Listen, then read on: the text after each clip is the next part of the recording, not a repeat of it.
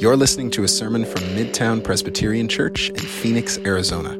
If you'd like to learn more about Midtown and its ministry, please visit us at midtownpres.org or follow us on Instagram or Facebook.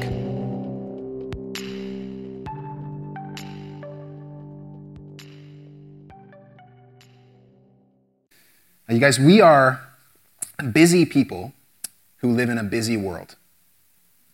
Busy people who live in a busy world. Over the last few years, I've started to pay closer and closer attention to the things we say to one another when we're catching us up on our lives.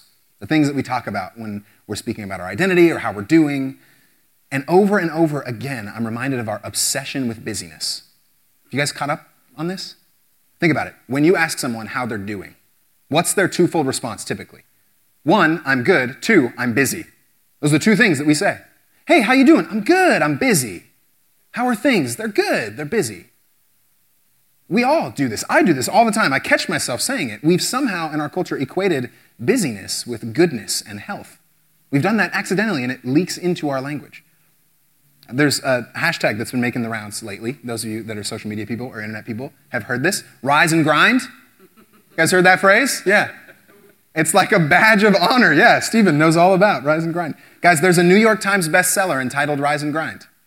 You can go to YouTube and search, and there are motivational speech after motivational speech entitled Rise and Grind. Those of you that aren't as familiar with the hashtag, it's basically all about how we need to be busy from the moment we wake up to the moment we go to bed, or else we're not maximizing our lives. We need to be constantly filling our lives with things, and people praise that in our world. I still remember the first time that I was introduced to this busy sort of culture. It happened over and over for me when I was in college. I was an English major as an undergrad. Any other liberal arts majors in the room? Oh, a couple? Yeah, you're shy? No, this is good. Be proud that you have a degree that no one in the world seems to care about or understand. But that's okay. That's okay. It's okay. No, it's really, really important. I take pride in my English degree. It's helped me in ways that many people wouldn't foresee. But I remember when I was speaking with adults and parents and friends and things like that about my degree program. And I'd tell them, yeah, I'm majoring in English. And they'd say, oh, so what are you going to do with that? That was always the response every single time. What are you going to do with that? And besides being a little bit belittling to me, it's also really interesting the assumption that lies underneath that question. See, they weren't asking me what sort of person is your degree shaping you into. They didn't ask me, oh, how is this forming you? They asked me, well, how is this going to fit into the busy world? How is this going to contribute to the status quo? What's your occupation going to be? How are you going to be occupied with that? They had frameworks for pre-med majors or for nursing majors or computer science majors, but they didn't have a framework for an English major. How's that going to keep you busy? Our whole culture is obsessed with busyness, and we're so consumed with it that we're actually terrified at not being busy. Trivia question for you. I actually want to hear your guys' thoughts on this. There was a study done back in 2016, so a few years ago, and they basically researched how many times smartphone users touch their phone on a daily basis. Not unlock it, just touch their phone. Shout out some numbers. How many times do you think on average a smartphone user touches their phone per day? 400. 100. A little more confidence in humanity there, 100. 2,000. The answer is 2,617 times per day. Sarah's really hyped. She was close. Closest without going over. If this was Price is Right, Sarah would be running up to the front. She'd be right here. Yeah. We're terrified of not being busy. We are constantly looking for something to keep us occupied. Our minds and our hearts can't be still. There's a philosopher named Baruch Spinoza who talks about this. He called it the horror vacui. There's the beautiful picture of Baruch Spinoza with his long flowing locks. He called this the fear of vacancy. We're terrified of emptiness, of stillness in our lives. And the reality is that when we live long enough in a world of busyness like this, it starts to shape us. See, our busyness leads us to assume that the good life, life of meaning and purpose, peace and love and fullness, that it's obtainable through rapid means. We need to get as much as we can, as quickly as we can. We become so consumed with busyness that we can only think in terms of speed, rapidness, here and now. We look for quick fixes and comforts. And so our food has become fast, which is a really hilarious idea, right? Food doesn't run, food doesn't move. But we've insisted that food is fast in our culture. We need delivery services to get us the exact thing that we want within 24 hours. And if it doesn't come in that time, we're really frustrated. If you don't have Wi-Fi, I'm not showing up to your coffee shop. It's just not happening. Because I need things now. I need it quick. I need to be efficient. How can I get anything done without Wi-Fi? We consume ads over and over that promise us the good life is just one car purchase or one body wash purchase or one laundry detergent away from us. Beautiful people tell us that the beautiful life is just a little bit of consumption away. Just a little more. Just get this one thing. Get it as soon as you can. Get it as quickly as you can. You deserve it. The good life is yours. You just got to reach out and grasp it.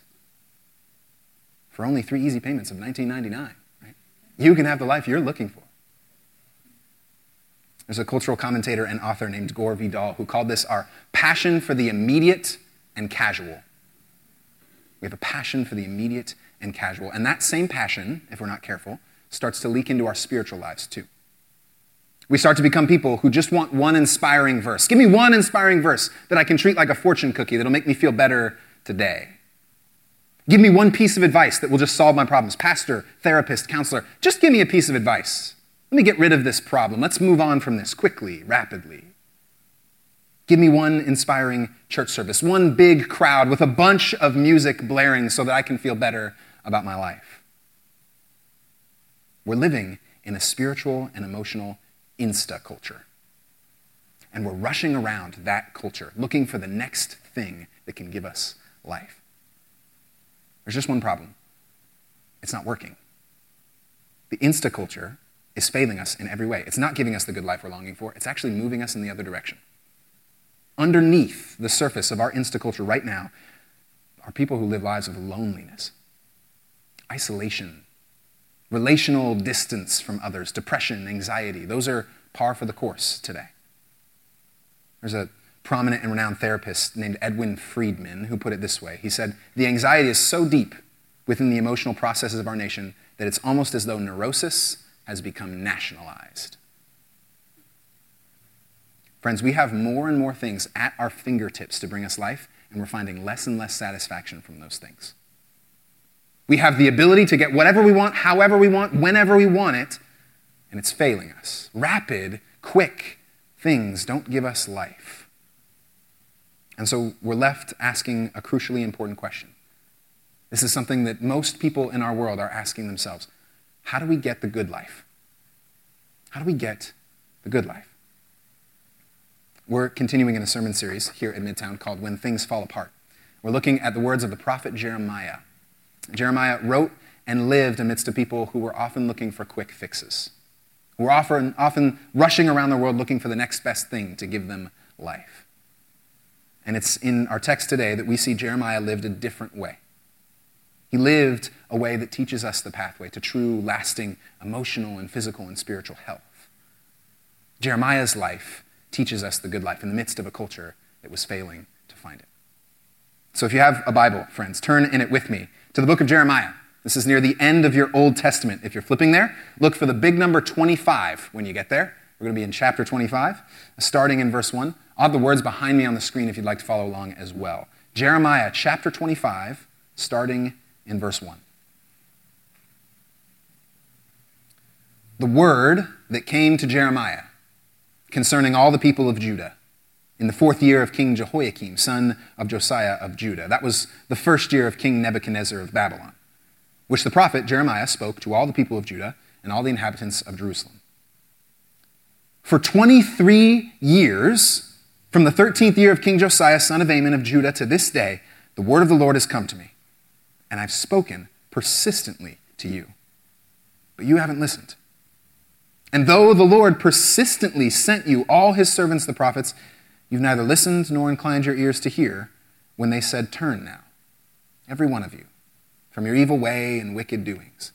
And you'll remain upon the land that the Lord has given to you and your ancestors from of old and forever. Do not go after other gods to serve and worship them, and do not provoke me to anger with the work of your hands. Then I will do you no harm. This is the word of the Lord. Thanks be to God. To understand the prophet Jeremiah and what he has to teach us about living the good life, it's helpful to understand a road that runs from France to Spain. It's called the Camino de Santiago. It's a 500-mile walk in one direction for 40 days. It's believed that after the resurrection of Jesus, the first century apostle James walked this very path by foot through treacherous and beautiful weather conditions to proclaim the gospel, God's love and grace and peace to the ancient world. And it's said that he concluded his journey in the Santiago de Compostela, which is in Spain. His remains are actually still there to this day. And if you want to walk the Camino, you can only bring with you the things that you can't leave behind. You have to carry everything with you on your back, so you can only bring what is necessary for the day. 500 miles, and all you do on this pilgrimage is walk west. That's it. That's all that's required of you. 10 to 20 miles a day, every day, with some breaks in between. And there's great diversity on this walk. This is one stretch here. This is between the towns of Burgos and Lyon, and it's a little dry, it's a little desolate, it's a little dusty. This look right here, this view, will last you about 10 days. Non-stop, 10 days on this dry and dusty path. You're going to get blisters, for sure. Your body's going to ache a little bit. Your knees might start to act up. Your hips might start to throb. But there are also some stretches like this on the walk.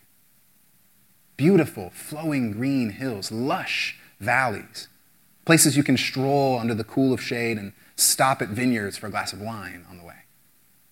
And that's actually a helpful reminder for us that on this Camino, it's not all the same. And it's actually about walking through both of those areas on your journey. It's a pilgrimage that goes through different arenas. And that's why people come to the Camino with different purposes. They show up to walk this path, sometimes because they have some pain in their lives. They need to work through that pain. They need to walk through that pain. And in 500 miles, you've got a lot of time to do that. Some people show up to connect with God for the first time or for the 1,000th time. They walk this path looking to get close to the divine. And some people walk this path to learn more about themselves. They're at a crossroads in their life and they need to make a big decision. And so they show up and ask God questions like, what's next? What are you doing in and through me? Now, in all honesty, guys, you could show up to the Camino and skip all the dry, dusty parts if you wanted. We live in an Insta-culture. You could drive past it, you could fly past it. You don't have to walk this full 500-mile path, but if you decide to go, I'd recommend not doing that. Because the point of the Camino is not these picturesque views alone. The point of the Camino is the walk. The point of the Camino is the pilgrimage and what it does in us. See, the Camino de Santiago is a long obedience in the same direction. I borrow that phrase from a philosopher named Friedrich Nietzsche. He's a brilliant guy. He was very anti-Christian, didn't love the idea of Jesus, but he's got some incredible observations. I can't full sail recommend everything he said, but I think he nails it here. This is in his book, Beyond Good and Evil. He's talking about how we get the good life, and he says this: the essential thing in heaven and in earth is that there should be a long obedience in the same direction, that thereby results in the long run in something that makes life worth living. Virtue, art, music, dancing, reason, spirituality, anything whatsoever that is transfiguring, refined, foolish, or divine. You see what he's getting at here?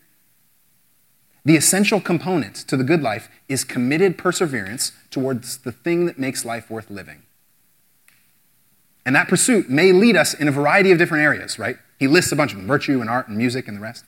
But the point is clear, the good life is not something that comes to us rapidly. It's not something that comes to us immediately. It's not found in an Insta-culture. It's found only in steady, committed, day after day faithfulness. It's found in every faithful step along the dusty paths of the Camino of our lives. The good life is a long obedience in the same direction. And that's actually precisely the reason we're still reading about Jeremiah. These texts are thousands of years old. We don't read many people who existed at Jeremiah's time, but we read him. Why? Well, because his life was a long obedience in the same direction. That's what chapter 25 tells us here in a couple different ways. First, did you notice how long at this point in the story Jeremiah has been preaching the gospel, preaching the message of God's love and grace? 23 years. For context, that's 23 years of Jeremiah waking up early and praying with God. That's 23 years of Jeremiah speaking the message of God to these people. That's 23 years of embodying God's love and grace to the world. 23 years. Some of you in this room haven't even been alive that long. And we also hear in this passage how his culture responded. Ignorance. They didn't care. They didn't listen. That's what verses 3 and 4 are saying here. He's been preaching this message and no one listens to him. He was speaking to a world that was constantly running after the next best thing. For them, that meant the next best God who could get them the prosperity or power or hope that they were looking for. And so they chased after gods of sex, gods of wealth, gods of power, prosperity. They didn't have this long obedience in the same direction, this commitment to love and peace and justice. And as a result, their lives were distracted, idolatrous, soft and wandering and watered down, forgettable. We don't read about the people from Jeremiah's culture. We read about Jeremiah's life. See, Jeremiah was looking for a full and robust and holistic life, filled with virtue and character, and these people were looking for momentary and fading bliss. Sound familiar? Sounds just like our Insta culture, where we chase after the next best thing, the next God that will give us the satisfaction that we're looking for. Jeremiah's 23 years, friends, are giving us the solution to a culture that's not satisfying these deep longings for life. He's saying that the good life is found not in constant rushing around, it's found in commitment in the long haul. 23 years. A few years back, my wife Emily and I bought our home that we're currently living in. Back in 2018, we bought it at a real lucky time. And that first fall, after we bought our home, we bought it in the summer, it was time to do some landscaping out back, and we decided what we wanted to do. So we decided we would do some rye grass, some winter grass, really beautiful green grass. And basically, in order to do that, you've got to mow your lawn down super, super low, to the point where almost there's no grass left. And then you've got to scatter a bunch of seed around that lawn. And then you water that lawn for a long time. And I started to do something in my life after we put these seeds down that's one of the weirdest things I've ever done in my life. I can't explain it to you. I'll just tell you what I did. So I'd wake up in the morning, early in the morning, get my day started. I'd get my glass of water, customary glass of water. I'd walk out to the back room in our house, and I'd just stare at my lawn for like 5 minutes straight, just stare at it. And there were birds out there, and I'd get mad, and I'd tap on, don't take the seed's there. I'm looking for any little bit of growth. Every morning, I'm looking for a little bit of growth in the grass. You know what happened? Nothing. On no morning could I perceive any growth in that grass. I was like, nothing's happening. This is a waste of time. Why do we do this, right? But we kept watering, bit by bit, each and every day. And slowly, over time, I can't tell you how the grass grew or when the grass grew, but it grew. Weeks and weeks later, I had to mow down our grass. We had too much. You guys, the good life can only be found, the good lawn can only be found in daily, steady faithfulness and commitment. And if you are peering into your life, trying to manufacture growth, if you're trying to make it happen by grasping all of these things, it's not going to work. It's going to fail you. You're never going to see real growth. Those weird morning traditions for me, I was straining at insta growth, and it wasn't happening. And the reality was the solution was there. Just keep watering. Keep watering. And that's true if we really look around our lives. The things we really want, the things we're really longing for, don't happen in a day. Love isn't something that happens in a day, despite what predominant romantic comedies will tell you. Love is something that is cultivated over a lifetime through the dry stretches and through the lush valleys. Peace is not a feeling given to us when we just get the next thing. Peace is something that comes when we deeply and slowly and meaningfully pursue God and listen to God and receive God in our lives. And the reality is there are days when that sort of growth is going to be really challenging because it's going to feel like nothing's happening. It's going to feel like no grass is growing. It's going to feel like you took one step forward and 2 steps back. That's how Jeremiah felt. We actually covered this last week in his lament. No one listened to him. No one paid attention to him. You're thinking there weren't days where he was like, what the hell, God? I've been doing this faithfully and nothing's happening. We know that there will be a challenge of resisting the quick fixes of our day, and we have to remember that Jeremiah's faithfulness was not dependent on immediate results. He was committed to God's love and grace because those are worth committing to, independent of what the results look like in my life. Even if that leads me into the pit, even if that leads me into the prison, even if that leads me to be hated by the world around me, the love and the grace and the justice and the peace of God is worth it. That's the thing that sustains us. That's the thing that gives us life, not the immediate results. And that's such a radical notion in our culture. You look at Instagram and you see immediate results. You look anywhere on the internet, you see immediate results. Why can't I look like that person? Why can't I have that sort of life? It's fleeting, friends. True life is found in a long obedience in the same direction. And so when we face those days of challenge, when we're straining at our grass trying to find growth, we should ask ourselves a couple important questions. Are we willing to play the long game? Are we willing to cultivate a way of being that focuses on God's big picture of redemption and restoration in us and in the world? Are we willing to learn from Jeremiah and his 23 years? But it's important to notice here, Jeremiah's life isn't just about the long game. It's also about how we walk in the midst of that long game. It's about what we do in the day-to-day. That's why he uses another word here, persistence. He uses it twice in this passage. He uses it over 11 times that span the beginning to the end of his ministry. His life was characterized by persistence. Jeremiah knew that if he was going to get the good life with and for God, he could only get it by starting right now, today, in persistence. The Camino can only be walked one step at a time, 1 hour at a time, 1 day at a time. In fact, that's why on the Camino, when you travel, you actually carry with you a scallop shell. Looks like this. And it's about as big as your hand. And it's actually a useful tool, like you can drink out of it, you can scoop things with it, but it also has a theological purpose on the Camino. It's a reminder that all you have on your journey is what you can hold right here. All you have on your journey is what you can hold in a given moment. You have your backpack, you have what you have in that day. The shell is a reminder that all you can do is be faithful to what's in your hands. That's it. And that shell, you look down, it's about as big as your hand, and you say, this is what I have to carry. This is what I have to bring with me. So I have to be faithful in this thing. Friends, we can only work with what we've got in a given moment. The only proper pathway to life is one that lives in steady persistence on the day-to-day. We can't become people that are preoccupied with what has been or what might be in the future. Worry about such things is not going to lead us to the good life. Jesus warns us of that. All we have is what we can do here and now. All we can do is be persistent followers of God, waking every morning and going to sleep every evening, considering what God is doing in and through us. So are we willing to let God's priorities of love and grace and peace and justice, are we willing to let those priorities shape our priorities today? Are we willing to faithfully pray and love and care for our neighbors today? And here's the truth. In all honesty, most of us sitting in this room would say, yeah, that sounds great. I will leave this room and I will be hyped up about letting God's priorities shape my priorities. And then you'll get to Thursday. Everyone hates Thursday. It's not quite Friday. You're not quite to the end of the week, right? Thursday is when this starts to really get challenged. We know that our spirits are going to start to fade. We know that we're going to lose some initial fervor to find the good life. Our prayer and our energy is going to fade, and it's kind of the human condition.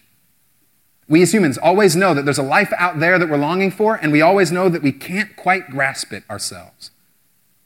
And that's actually why the Christian message is so important. Because the Christian message assumes that we're not able to get it on our own. It assumes that we are dependent creatures who rely upon God persistently in our lives. So this is not a message of buck up and do better. This is not a motivational speech. This is not a self-help sermon. The whole point of this message is that we are waking every day in reliance upon God, listening to God, trusting Him, calling out in our need to Him. That's what persistence looks like. Jeremiah's persistence is not a testament to the greatness of the human will. It's a testament to the faithfulness of God and what it looks like to rely upon Him day after day after day. The good life can only come through a long obedience in the same direction. So Jeremiah exemplifies for us, but he's not the only one. There's another man whose name starts with a J. You guys may have heard his name. Jesus. Jesus lived a long obedience in the same direction, not long after this story. And if you look at Jesus' life, just without thinking about, it's in the Bible and it's what we base our faith on, if you just look at the life, it's really unremarkable. He was born in a no-name town called Nazareth to a teen mom who was probably ostracized by her culture because they didn't really understand how this pregnancy came about. There were lots of rumors about her. And then he was raised doing a day laboring job, carpentry.